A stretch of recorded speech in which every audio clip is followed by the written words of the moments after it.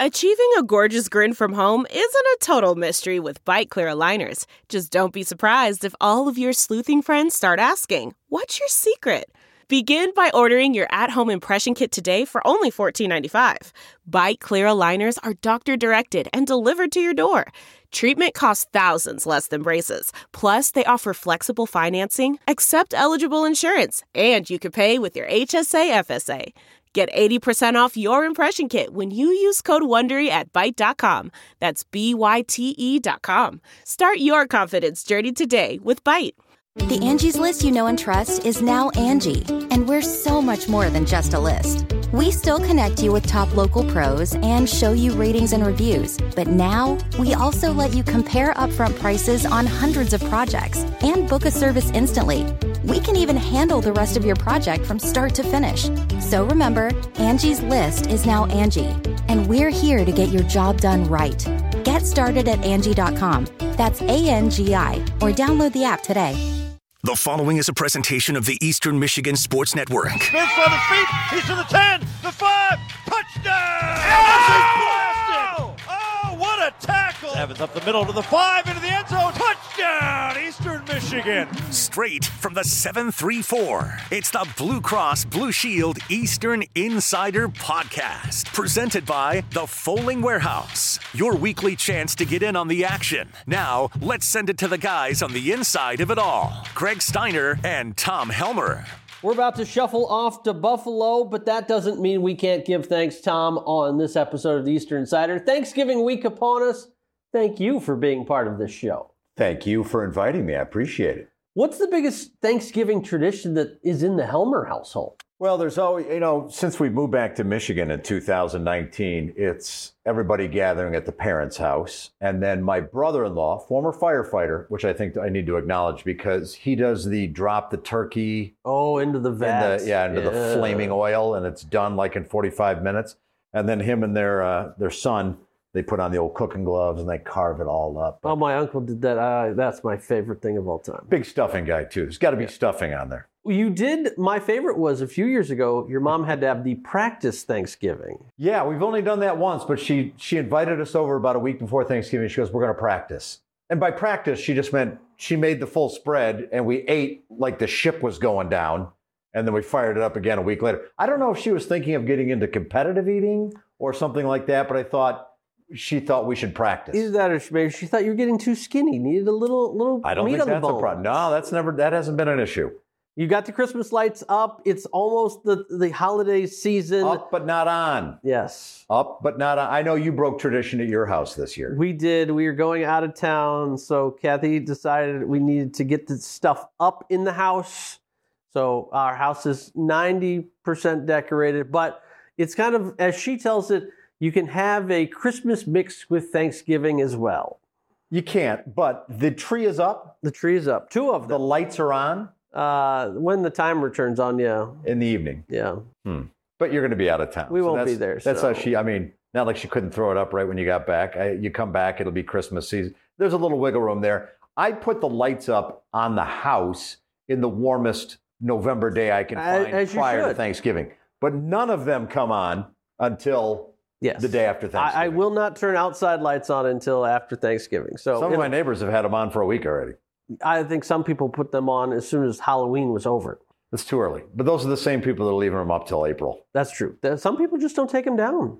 That's one way to beat the system. I had some friends in Denver that had wrapped a tree with Christmas lights and then just never took them down. And eventually the lights grew into the tree. They didn't work anymore, but now the tree just owns the lights. Owns the lights. Speaking of owning a lot of things, it's a great opportunity to talk about ownership of a court that's inside the George Gervin Game Above Center. As Ben Braun came back over the weekend, a tremendous ceremony for him to paint Ben Braun Court. You got the chance to sit down with him. What a legend he is. He is a legend. Also that was a heck of a transition there, and I could see the wheels spinning behind your eyes, but you did it flawlessly. Ben Braun is probably one of the nicest guys you're ever going to meet. And I guess it's fitting that he is sharing the arena, as he says, with George Gervin. Another guy, couldn't be a nicer guy when you meet him. Ben was absolutely blown away that his name's on the court. To him, he was just doing what he loved, coaching at Eastern Michigan, taking that team to championships, taking them to NCAA tournaments. And he loved the fact that his two kids were the ones that got to pull back the cloth on the floor and reveal that name. So, and he had talked to you and I about it too. He didn't start his family till later on.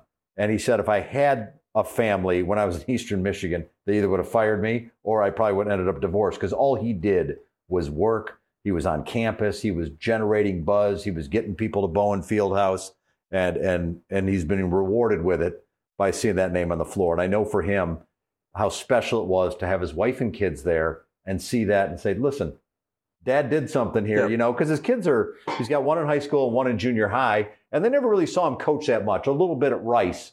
So this is a part of him they didn't know, but now they're like, oh, this is pretty big. And the other more surprising thing is just that he hasn't had the urge and the itch. You see so many people stop coaching and then they're like, yeah, but I got to get back in. And he at least recognizes that talking about it and not having to worry about the stress of recruiting and name, image, likeness and APR, that he can just show up to a game, call it, and then go home. That's what he liked. As an analyst, after one of the games, he went back. He was talking to the players. He was talking to some of the players' parents. He was talking about something. Finally, someone goes, you know, you can just go home. You don't coach here anymore. You did your part during the game. Now you walk away. Right. He's like, oh, yeah, I guess I can do that. Now, his wife would love him to return to coaching because she's seen the salaries out there. And he's like, yeah, I don't know if I'm fired up for that. But she'd be all in if I decided I did want to coach again. And I think someone would hire him pretty quick, too. I think if somebody said that we'll add a few more zeros after me, I'd probably be like, sure, I'll try it. Why not? You'd try basketball coaching? If they're going to put like 7 zeros after a comma? I don't know if anybody's going to give you $10 million to step out there with zero. Have you ever played basketball in any level? No. Yeah, either have I. Yeah, like I said, there's a reason that you don't see me like practice free throw shooting on the court. I'll stay to other sports that I'm better at. Which are? Baseball, video games, I guess. Video games. Hey, esports is big money now. Not only is it big money, my son, who's a freshman here, has been tracking the esports team here and evaluating their play, and he's going to make it run and joining the team next semester. See, some of those people on Twitch and YouTube are making tremendous value. They have zeros behind those numbers. Yes, they do. It's super competitive too, and it's very interesting. I mean, the fact that they can pack arenas and have people watch. Well, they do the Gaming for Giving here every March that will draw $1 million+ worth of revenue in a single weekend. What are they doing here? They do Gamers for Giving. So it's an event where they do 24 hours of gaming from... In the arena? In the arena. They pack it. That's awesome. Oh, yeah. It's big time. That's this spring? They do it every spring? Every spring. All right, I'll have to let them know. You have to come in and watch it. And the setups. These people's rigs and chairs and it's a their big computers. Deal. Whew. Well, it's funny because my son plays on a PC. He doesn't like I play video games on a PlayStation 4. I'd like a 5 for Christmas if you're listening, Greg. And some people play Xbox, but he plays... It could be the Eastern Insider presented by PlayStation if they would like to. Get on board, PlayStation. But he has the mouse and the keyboard, and to me, it looks like he's not actually doing anything. He's just banging on keys, but he's top 5% in the country in one of his games. Yeah, I had the Nintendo, I had the GameCube, all those things. Television? Did you ever have that one? Did not. That was pre-me. I had to shove. It's not. Is it that old? That's 1970s. My dad made us shovel snow till we raised enough money. We drove us around in a pickup truck with shovels around neighborhoods in Saline, and we would jump out and knock on the door, and we would shovel a driveway for like $10, and we just had to keep shoveling till we had enough money to buy in television. Well, that's hustle. That was awesome. That was awesome. See, the great thing would be worth a lot of money too now. Yeah, I dished it long ago, I'm sure. But I thought it was so great, these stick figures. One team was like yellow, one was orange, and there was a little white square ball. Frogger. And to me, it was the greatest thing ever. Now I'm so jaded that if I'm playing college football, I'm like, the sun would not set on that portion of the stadium. What are we doing here, people? I used to be able to, I could spend 24 hours just playing Zelda if I wanted to. Now, I don't think I have focus to do like 2 hours of it. Do you play golf, video games? Golden Tee, Tiger. Yeah, back in the day, yeah. Saves you money, too. You don't have to go out on the course and knock it around. You don't lose any balls. And my shoulder doesn't hurt nearly as bad. That's a good call. Yeah, good call. Speaking of good calls, we also on this show have Chris Creighton, who hopefully for money people will be dialing up some great calls like he did in the final 2 minutes of regulation and to get us into overtime, because Eastern Michigan, boy, did they get lucky last week against Akron. A walk-off winner in double overtime. But that's a game the Akron Zips really gave away. Well, listen, I think it's very underrated. The pop pass at the end of the game, I think, is one of the greatest calls Eastern Michigan's had offensively the whole season. I don't know if that was Creighton's call. I don't know if it was Piatkowski's call. But everybody in that stadium was sure that a couple yards from the goal line, they were going to give it to Samson Evans. It'd be the same as giving it to Marshawn Lynch. Oh, I would have bet my house, the dog, everything I had that Samson was getting that ball. So when he faked it and turned and hit Getzinger for his first career touchdown in the back of the end zone, that was unbelievable. That was a great play call. I don't think Akron gave it away. They, in my opinion, because all you need on that is one more first down. They needed 5 yards. Yeah. And instead, they decided not to go for the points, not to go for the yards. They punted away. It goes for the touchback. You give Eastern the ball at the 20 with 2.5 minutes to go. To, at the time, the 129th offense in the nation. Yeah, but you're Akron. You just had come off a 8-minute-plus drive. All you needed was 4 yards. Maybe that's why you're Akron. Maybe that's why you're not going to a bowl game. Maybe that's why you struggled this season.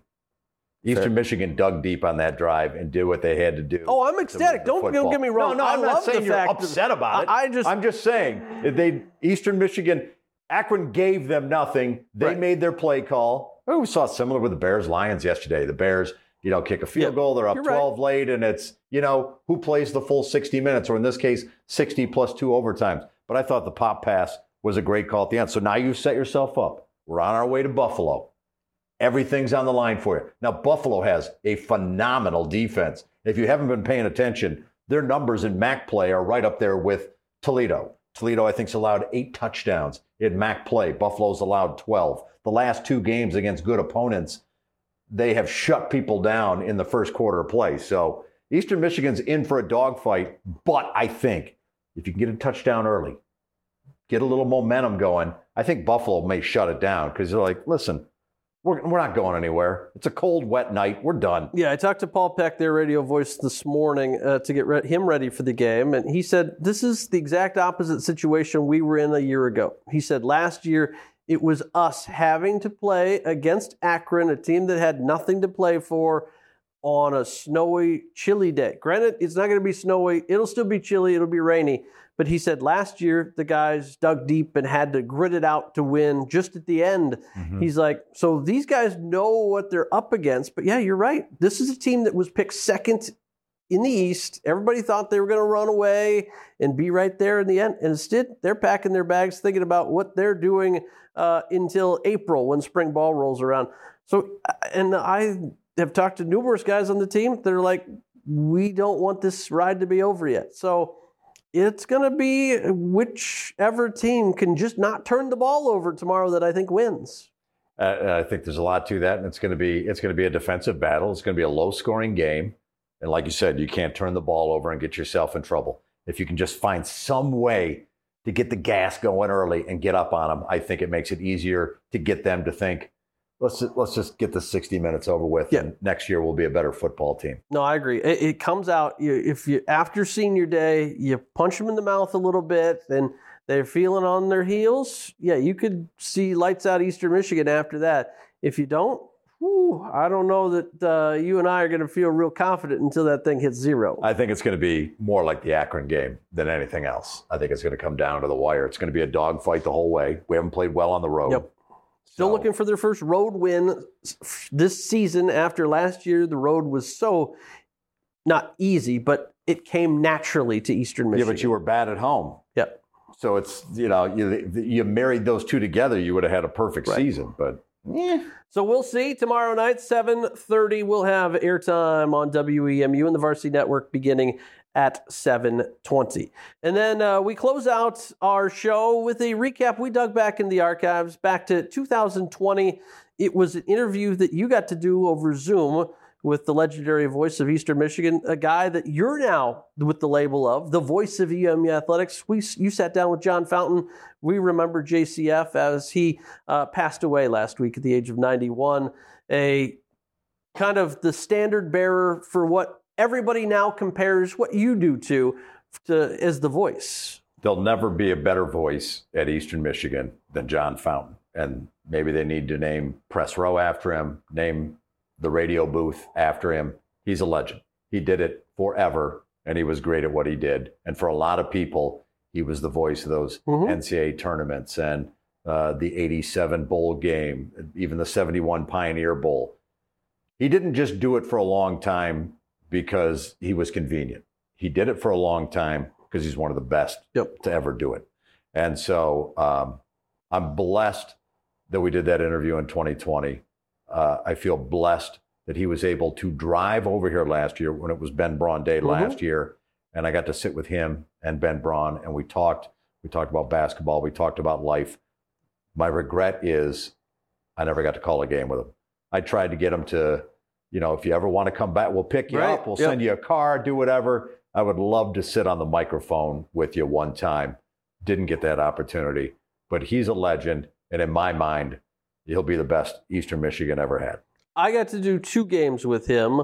He had retired at one point, and then we brought him out of retirement for 2 games because we had a special series that was in Florida. We played FIU and FAU down there. Brian Nemorowski, who was the radio guy who took over for him, wasn't able to make the trip as he had a normal job. And so they were like, take the radio equipment down, do your thing with John. And I was like, okay. So it was surreal to be able to do that. Even after he'd been retired for like 5 years, he still had it. Yeah. You don't lose. It's like riding a bike, especially for him. When you're that good, you step right back into it. Great voice, great at calling games. He'll be missed, but what a tremendous life he had.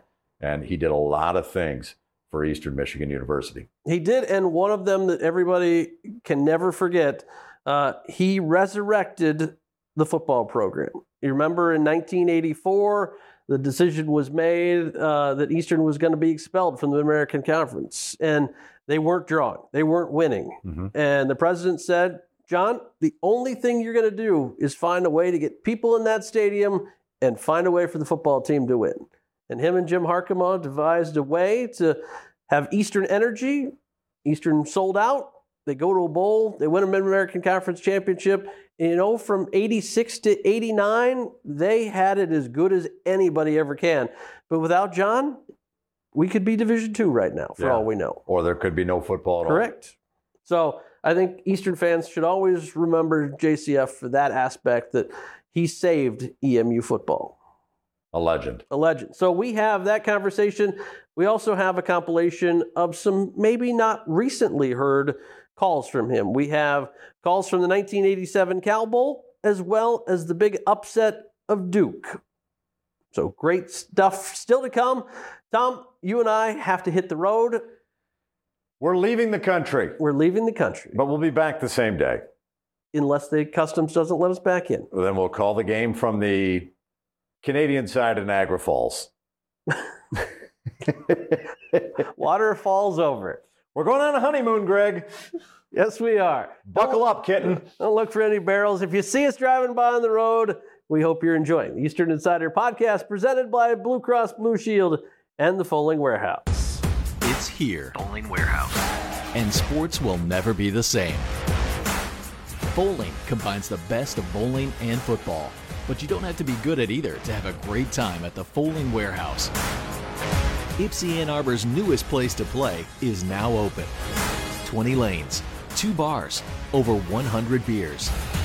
The Fowling Warehouse at the corner of Washtenaw and Gulfside in Ypsilanti, where everyone comes to play. Are you ready? Ready to find the right care that works for you? Care that connects you to what you need, anytime, anywhere, and fits best with your lifestyle? Whether it's in person or in your pajamas, online or over the phone, Blue Cross Blue Shield of Michigan connects you to the care you need when you need it most. With the largest network of doctors and hospitals, an easy-to-use mobile app, and a 24-hour nurse line. because we're always ready to help. Learn more about Blue Cross Blue Shield of Michigan at bcbsm.com. Joining me now, the legend, Ben Braun. I feel like I can say that once your name is actually placed on a basketball court. Well, it's still surreal to me. So you can say it all you like, but until I see it, until it happens, and you know, it's a great honor. I'm humbled, and I hope I can share this with the players, the coaches, the community that were such a big part of the success we had. What was it like when they first notified you, Ben, this is what we're thinking. We'd like to name the court after you. Well, Roy Wilbanks approached me, and Roy has been so instrumental in my career. He was really arguably my biggest critic, but my biggest supporter too. And I say that in a good way because he brought this to me, and I said, wow, it did blow me away. But I said, Roy, I'll accept this honor, but I want to do it with the understanding that I can bring my players and my coaches back and all the community back and rally behind this. And I hope that we've been able to do that. Let's go back to the beginning a little bit. When you first arrive on campus at Eastern Michigan, talk about what it was like first coming in as an assistant. Well, I had never been an assistant. To be honest, I've been a head coach. Well, I've been an assistant in high school, but I was a head coach for 8 years at Siena Heights College.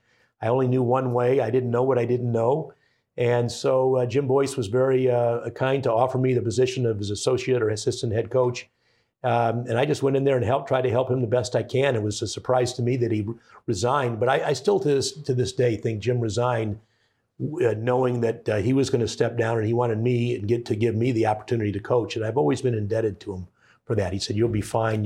You should be the head coach of this team this year. So I really appreciated that. And you were young, and then all of a sudden, you're the head coach in a Division I basketball program. That's a lot. Well, it's a lot, but the only thing for me is I've never really treated coaching, whether it was high school, NEI at Siena Heights or Eastern Michigan, any differently. I think there's a way to coach young men. There's a way to compete. And I don't think really you can put a division on that. Some of my best players at Siena Heights could have played at Eastern Michigan. Certainly some of my best players at Eastern Michigan could have played at Cal. So I just think that sometimes there's too much placed on that. But I was fortunate that I was able to draw upon my head coaching experiences. Ben, it was a really wonderful era of college basketball. While you were here, you started going to the NCAA tournament. It's one thing to be a coach at a Division I school. It's another to get the team to the NCAA tournament and do it 3 times. For you, what was kind of the secret sauce for you? Well, we had very competitive practices, and I always felt that if your practices were harder than your games, you had a chance to be really good. And sometimes your players didn't understand that. They didn't know why we were so demanding. We had early morning practices. Earl Boykins didn't like it, that's for sure.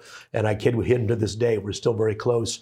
But I think the discipline of getting up early, the discipline of having to make 10 free throws in a row before you go home, the discipline of having to talk on defense. I made our players play 4-on-5, 5 against 7, and they thought that was unfair. But we tried to create atmosphere in practice that was going to be more difficult than the game, and try to create habits in practice that would carry over to the game. And we always gave our players a very competitive schedule.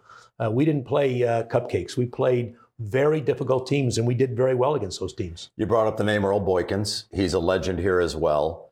When you were recruiting him, what was the sell, and were you surprised when you finally got him? Well, Earl wasn't highly recruited, but either was Lorenzo Neely when he was in high school, and he might have been the most important recruit we ever had here. He came in when Grant Long was finishing his career, and he helped our team to become better. He was tough. He was unselfish. He was a role player, and Earl was much the same way. Although Earl had the ability to score at his size. I'll never forget what he said to me. He said, I said, Earl, you're going to be mismatched many nights. Are you going to be able to handle it? He says, Coach, he said, I've got the mismatch in my favor. He said, I've played against big guys my whole life.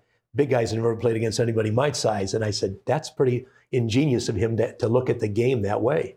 When you looked at the type of players you wanted to bring to Eastern Michigan, sometimes, these days, are they the right height, right size? Some other guys are just like, can they play basketball? When you were looking at like a prototypical guy you wanted on the court for you at Eastern Michigan, what were some of the things on that checklist? Well, I always thought it was important to have a great work ethic, to be unselfish, to not care about who gets the credit. You can be the leading scorer on your team, but if your team's not winning, I don't think that's going to do you much good. So can you make the players around you better? the players we recruited sometimes made the guys around them better, and that meant they were good recruits, or they were able to fit in, maybe play their role to the best of their abilities. So recruiting is not an exact science. I've let many good players go that I thought maybe weren't as good, and they ended up being better. But then you got to have a little luck, but you also have to have a system. You have to have a great coaching staff. I had tremendous coaches when we were here. We were able to break down. Each coach would take 3 or 4 guys, work with those guys. So I always felt that each coach or each player had like their own mentor, not just the head coach, but the assistant coaches. And we spent a lot of time mentoring these players, not just on the floor, but off. And then we had a great support crew when I was here at Eastern Michigan. And I think that's important when you're recruiting players, that you want to nurture them and bring them along. A lot of guys that played for you have moved on to great success. One of them is the head coach here at Eastern Michigan, Stan Heath. I have great stories on Stan. I still think... Let's hear them. No, Stan Heath, to me, I've recruited Stan. I've known Stan probably longer than anybody other player here at Eastern. I recruited Stan when I was at Siena Heights. I was upset that I couldn't get him to come play for me there, but he got too good. And then he was recruited by Eastern Michigan, and I said, Stan, that's a great offer. You got to take that. Met his family. Just not only a great player, but he's even a greater person. But Stan was instrumental, I think, in me getting the job at Eastern for 2 reasons. One, as people were watching me coach this team, we went into Notre Dame and we lost in overtime, and we probably should have beat them. But Stan was one of the guys that was battling their All-American David Rivers and helping us get to the overtime of that game, or to into that game. So his competitive play helped us. And then we went to play Grand Valley State Division II school on the road, and Stan came off the bench and single-handedly turned that game around. And I tell him, if we had lost that game, there's no way Eastern Michigan would have hired a coach that couldn't beat a Division II school. So I give Stan credit for me being at Eastern Michigan. I always feel like the Sweet 16 banner in the gym should just be a little bit bigger. What an amazing run. When you think back on that season and taking Eastern Michigan to the Sweet 16, what stands out in your mind? Well, we had, it was the 3rd time we had won the championship. Our 2nd time we'd won the championship with the same guys that won it as freshmen and sophomores. So this was not their first rodeo. They not only believed they should be in the tournament, they believed they should advance and have a chance to play for a national title. My feeling to this day is, and it's been my misfortune, we had to play against North Carolina and Dean Smith, and it happened to me twice in my career that we get to the Sweet 16 and we have to play against Dean Smith and his teams. But our team had a lot of confidence. We held our own. I thought we were in control in a lot of the first half of that game, and then they got away in the second half. But just to get our team to that point, we had to win at Eastern. We had to win the conference tournament championship. If we don't win our conference tournament championship, I don't know that we're going to get an at-large. So it put a lot of pressure on us. But if you think about it, our team not only won the regular season, but they won the conference tournament championship. So I knew that team was special. We got by 2 games in the tournament and beat a Big Ten team, actually, and a great Mississippi State team, Penn State. So we had a good team, and I'm proud of those guys. And that team, I think, is still together. They're very close to this day. And of course, the guy that told the story of that era and for a long time at Eastern Michigan, John Fountain, passed away this past week. A legend at Eastern Michigan, and will always be known as the voice of the university. Your thoughts on John? Well, it does. It's emotional for me. It almost brings a tear to my eye because it was a year ago today.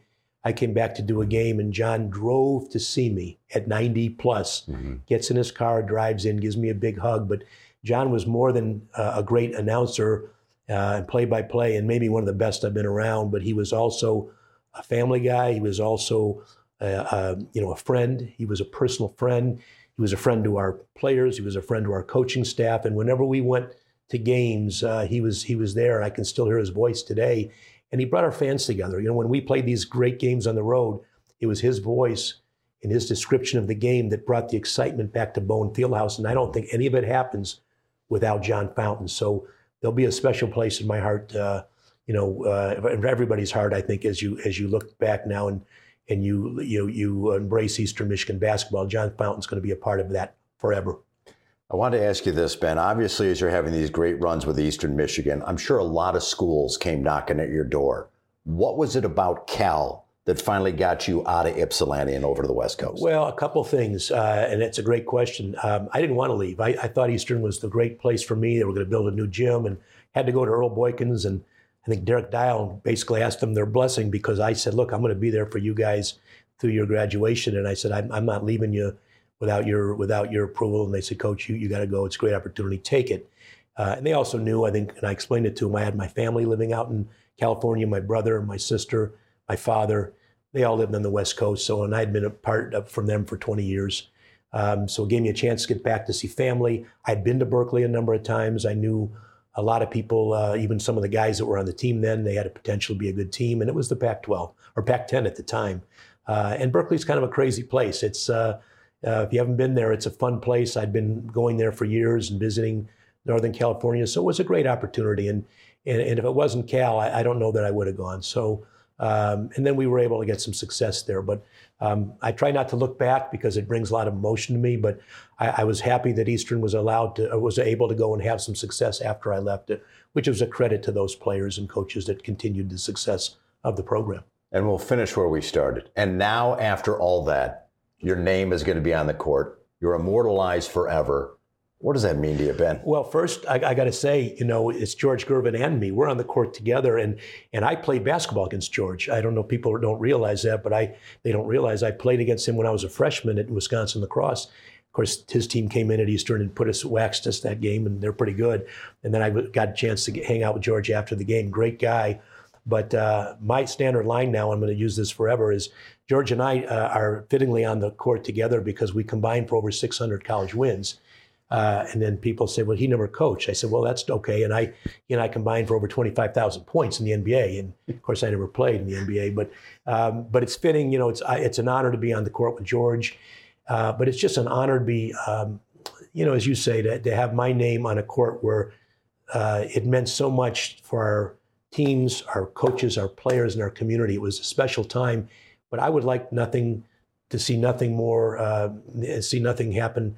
That maybe could bring some of those days back. I think Eastern's always had a vision and a record and a tradition of success, whether it's basketball, baseball, football, track.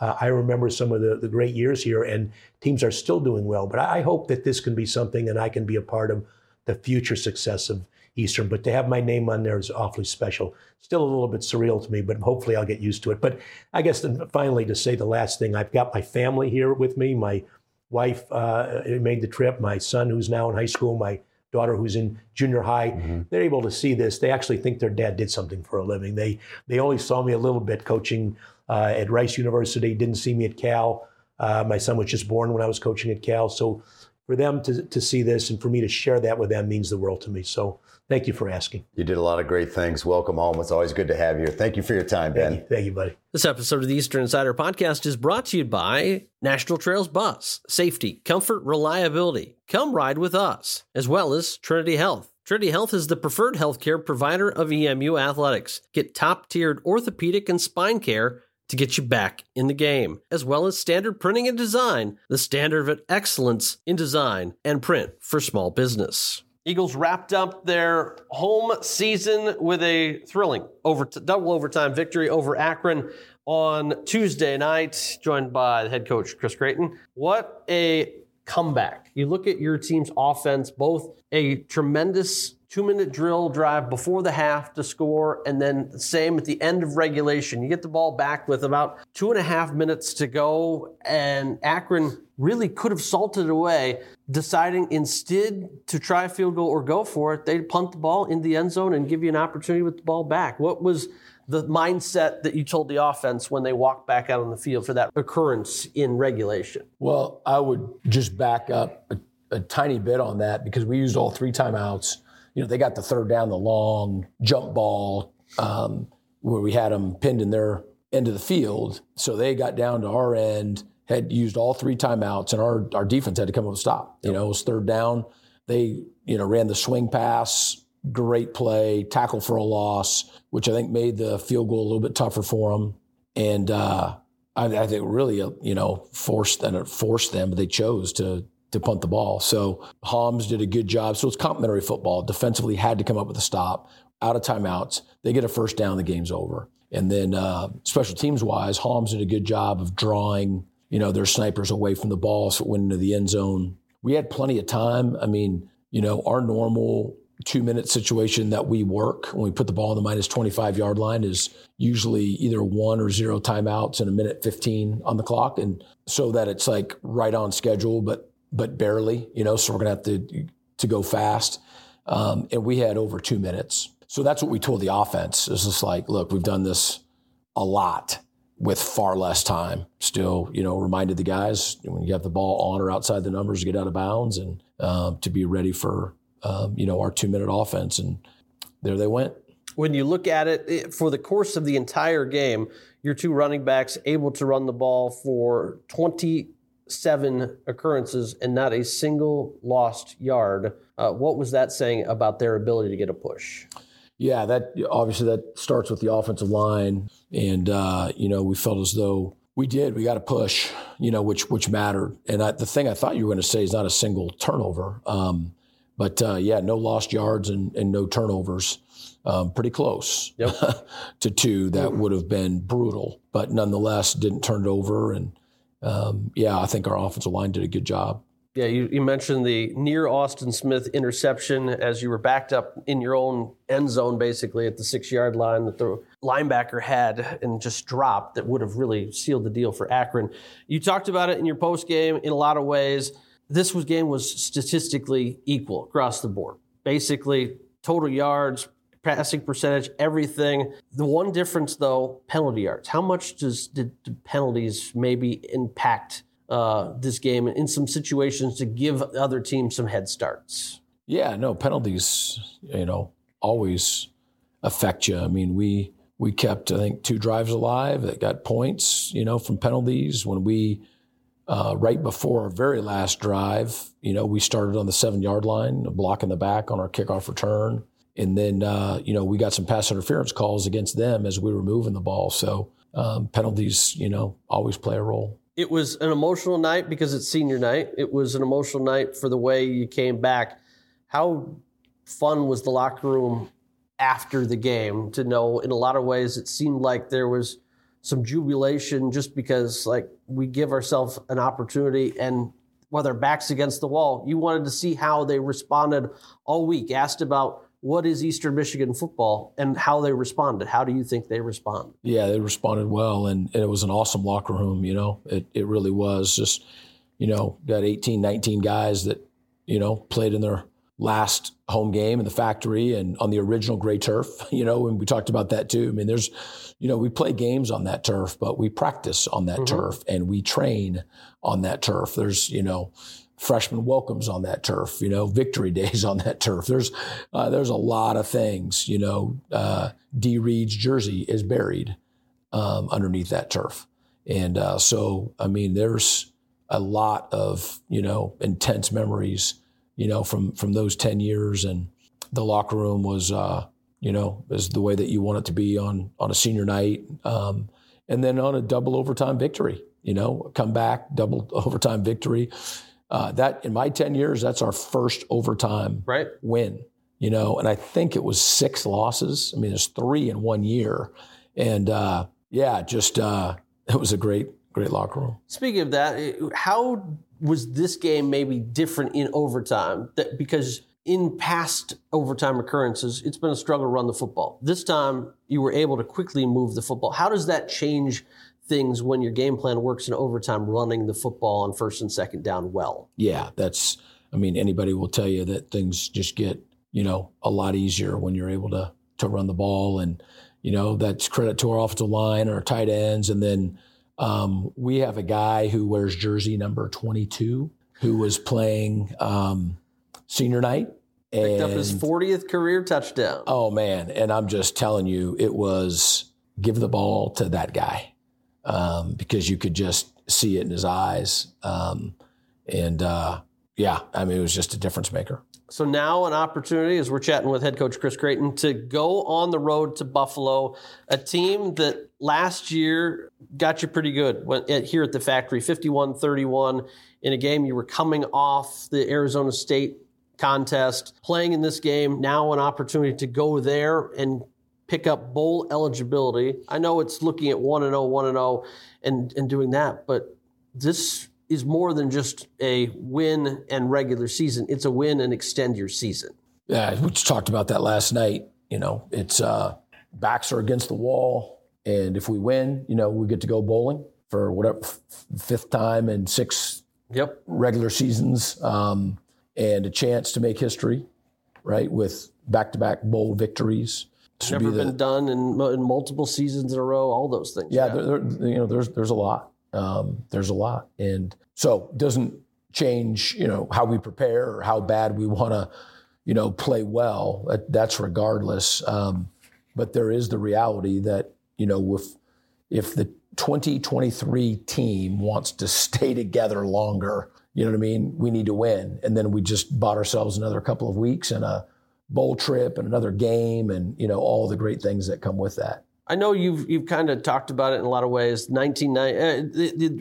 Recruiting Brian Dooley in 2017. The ironic part is the last time you were in Buffalo was Brian Dooley's third career game. He was still a tight end. That was a 43-14 Bulls route that day. They got on the board early and never looked back. How do you go about trying to remind these guys that the Bulls have had our number the last few times they've been out there? And they're a hungry team, having just lost a close game at MAC East champion Miami. Yeah. I think it was 2018 was when we played Buffalo 18, there. Yes, yeah. 18. So, just in terms of the reference of being a long time. I think it was 31-31 maybe in the third quarter. We just stayed with each other last year, and then they pulled away. And, we couldn't stop them defensively, last year and couldn't keep up offensively. And the last time that we were there was after we had just beaten Purdue. They were a good team, but, man, there was maybe a little bit of a hangover on that one for sure. And then we're going to San Diego State, I think, the following week. I mean, we're playing pretty good football in that stretch. So it's no different. These guys, their last 2 games, they've played against, the MAC championship participants. Right. And, Toledo got up on them 14-0, within a matter of seconds. But then the rest of the game was tight. Yep. And then, they got a late touchdown called back last night.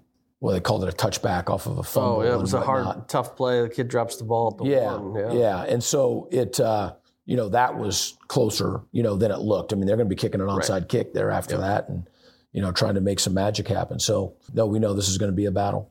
You look at it also as a close tie because Coach Reed coached there as well. It's their running backs coach. So I know it's a bit personal for them, but the Bulls want to run the football. Last week was your best opportunity at stopping the run against Akron. What does the defense have to do this week to, again, contain a talented Buffalo running game? Well, they play 2 quarterbacks like we've seen, a lot this year. I think last night, they played their running quarterback a lot more than they did, the quarterback that we faced last year and who throws the ball. So we'll have to be ready for that. When we look back on Akron, just in terms of getting ready for Buffalo, we didn't take the ball away. And then our third down, getting off the field was not good. And we got them into third downs. We got them into 19 of them, but they converted on 12. And so I know we're going to be spending some time, figuring out our third downs. And then lastly, I'll get you out of here on this. It'll be the first time since 2017 that you've had the opportunity to decompress a little bit and enjoy a Thanksgiving holiday. The guys were able to get away. I know Buffalo first comes, you got to get Tuesday, but this will be a nice change of pace to also be able to spend the holiday with your family and the players with theirs, right? Yeah, I think it's been since 2015 that we've had the Tuesday night game versus the Friday game. And it's a huge blessing. You know what I mean? It is for everybody just to have a few days off before, you go get ready for the next round. And then we'll be gearing up for the bowl announcement, hopefully coming up on the 3rd, as well as the annual football banquet at the Marriott where you get to honor your seniors. That'll be a great occurrence as well. Oh, looking forward to it. Chris, appreciate your time as always. Happy Thanksgiving to you and your family, and we'll see you Tuesday night in Buffalo. Awesome. You're listening to the Eastern Insider Podcast, the only show that brings you all things Eastern all the time. Joining us now by Zoom, a very special guest, John Fountain, the longtime voice of Eastern Michigan football and basketball. John, it's great to see you through Zoom, and welcome. Well, it's just great to be seen when you're as old as we are. For sure. Let's start by talking about some of your fondest memories of football. When I say that to you, what pops into your mind? Well, I think a couple of things. Really, the birth of the modern era of football at Eastern, as we went out of, when I first joined the Eastern Michigan family, they were playing in the President's Athletic Group against teams like Allegheny, Teal, and Washington and Jefferson. And a new president who had the full force of the Board of Regents behind him wanted to go big time. And the first step was through the NAIA to get national recognition. And so that period of time of going from obscurity to the point in a matter of 5 or 6 years where we were traveling to Penn State and Arizona was really special.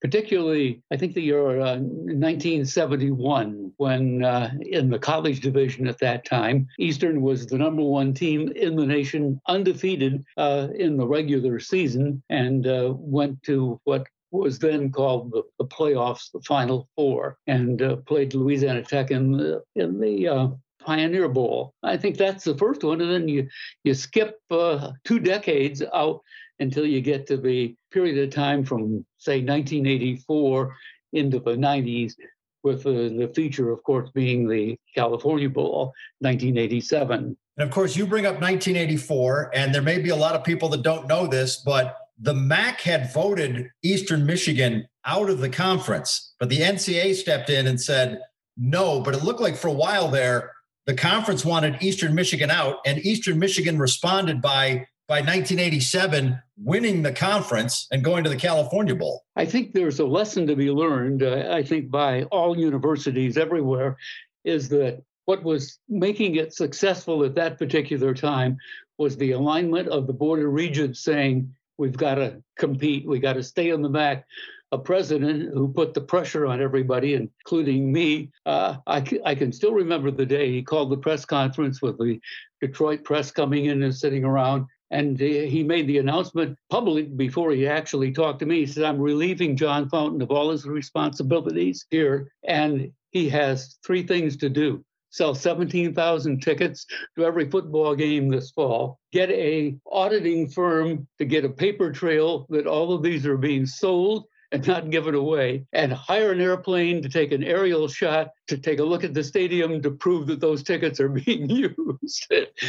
And when you've got that kind of force behind a program, it begins to move forward. And of course, a key of all of it was the hiring of Jim Harkema as the head football coach. And that was his original recruiting class. And by the time they were seniors, 1987, with Ron Adams at quarterback and Gary Patton as the running back, they were able to win their only Mid-American Conference championship, go to the California Bowl, and be victorious. It was really a great time to be part of the Eastern Michigan University family. We're talking with John Fountain. It's one thing to say it's your job to put 17,000 people in the seats. And I look back at one of the games against UNLV, there were 25,000. But how did you sell those tickets? How did you encourage people to come watch Eastern Michigan football? Well, you got to remember one thing. It wasn't an individual effort. With the force of the president and the Board of Regents, you had the whole university united behind you, and we're going to save the athletic program. But what John Porter, as the president, didn't want to do is have it just, he wanted to see those tickets used and really be the start of the program. But no, it was an everyday, we had a magnificent program, and you couldn't do it if they didn't let you do it. But we had laser light shows. We brought in soupy sales, and we had break dancers around. We had a beer tent inside the stadium, and we gave away an automobile in the last game of the year. We kind of build up to that giveaway of giving away a brand new Mercury at that time. If I said to you, it sounds like a great time. If I said to you, name a couple of your favorite Eastern Michigan players to call games for and cover in your time there, who pops to mind? Well, my favorite of all time, and now we go all the way back to the first one, the Pioneer Bowl, with Larry Ratcliffe, who was the finest running back that I can remember covering in my years of broadcasting. And he was injured in the 9th game of the season, and he was not there for the Pioneer Bowl. In fact, we were on our 4th string running back for that game, and we were primarily a running ball club at the time. We had very little passing attack. But Larry Ratcliffe, I think for his career, Greg Steiner can verify it. I sometimes get fuzzy with numbers at my age, but averaged something like 7.2 yards per carry for a career. And I remember in that season, there were 4 games in which he was over 200 yards rushing. One time he got, I think, as high as 294 yards in a game. He would be my number one. And then, of course, as you go again, that next 20-year span, Charlie Batch. Yeah. And the amazing, his story is that we could do a whole show just on what the career of Charlie Batch and how he was recruited and came, had to sit out 2 years before he actually got the starting role. And then when he was really ready to go, a new coach came in with 2 new quarterbacks that he brought with him as transfers. And it wasn't until the Toledo game that year that Charlie Batch took over. We were behind 17-0 in the first quarter when he pulled the starting quarterback and put in Charlie Batch. Charlie put 40 points on the scoreboard, and we won that ball game. And I got to tell you, you are sharp. Great memories. Those are kind of bookends when you're talking about things that happened during our time there. I got to tell you, you're sharp as a tack. To remember those numbers and stats over a career that started in 1963 is unbelievable. Well, but you got to check them first before you come up with it. Like I said, I can get a little fuzzy at times. Well, John, we appreciate you coming on and talking football with us. They're going to run out of the I. Nash is the up back, Patton the tailback, but Adams wants to throw. Cox pumps, now goes down deep. Goes for it all. It is down. And it is touchdown! Touchdown! Greg Ostrander, the junior college transfer from Saddleback Junior College. Touchdown! Ah, son of a gun! Greg Ostrander, number 82. 32 yards. It'll be 4th down and 3 yards to go. Big play in Cal Bowl 7. Perez sets his ball club. He needs 3 to sustain it. He drops, takes a deep drop. He looks, he throws out. Incomplete at the 35-yard line. Intended for Saxon coming out of the backfield. And Eastern Michigan has taken over on down. The defense is held. 2, 1. The Hurons of Eastern Michigan University are champions, not only of the Mid-American Conference, but they're the champions of California Bowl 7. So it'll be Eastern Michigan Duke squaring off. Ben Braun, the coach of Eastern Michigan, in his 10th full season with a 184-131 record. This is the 3rd time that he's taken a team to the NCAA tournament, the 4th time in 9 years he's taken a team into the postseason. On the other side of the ledger, Mike Krzyzewski is in his 16th season at Duke with a 376-139 record. Duke, one of the premier programs in All-America. Dial down the middle of the floor. On the wing on the right side, it goes to Boykins. Boykins from 18, and it's good. The Earl puts Eastern Michigan on the scoreboard first from 18 feet out on the court. And Collins back into the ball game, and Boykins will work with him. Moves around, he knocks it away to Tolbert, ahead to Boykins. He'll drive all the way in, he'll lay it up, and it's good. Boykins, his 2nd field goal. Now a knock away in the backcourt by Torrey Mills with nobody to beat, and slams it home. A defensive steal by Mills, and this ball game is tied at 15. Eastern trailing by 1 with 3:44 in the first half. To Tolbert in the corner for 3. It's good. Tolbert finally got the lid off, and he buries a 3, and Eastern Michigan is back on top, 24-22. Boy, that's a good sign. Just fire it away, and it is no good, and they'll go to the locker room just as they started this ball game. All even. It's Duke 26, Eastern Michigan 26, and we'll be back in a moment. This is EMU basketball.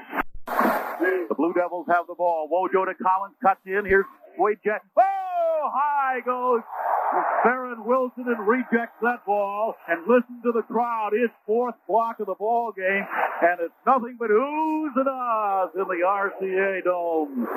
Well, Farron Wilson always big time when he blocks one. Collins cuts into the free throw line. Spin. There's Zajac with a block. Zajac ahead and goes to Dial. Dial bounces, pass ahead and goes to Boykins, and Boykins finishes. 12 points for Boykins. And that calls for a Duke timeout as Eastern Michigan has taken a 37-28 lead here in the early stages of the second half. We'll be back in a moment. This is EMU basketball. Panisi for three. Off the rim and no good. Torrey Mills with the rebound. The putback. It's good. What an effort by Mills. Off balance on that shot as he went high to get it. His 12th point of the ball game, 49-42. And it's Tolbert breaking down on the baseline, leaning back, taking the shot. It's good, and he's fouled. Tolbert with determination written all over his face.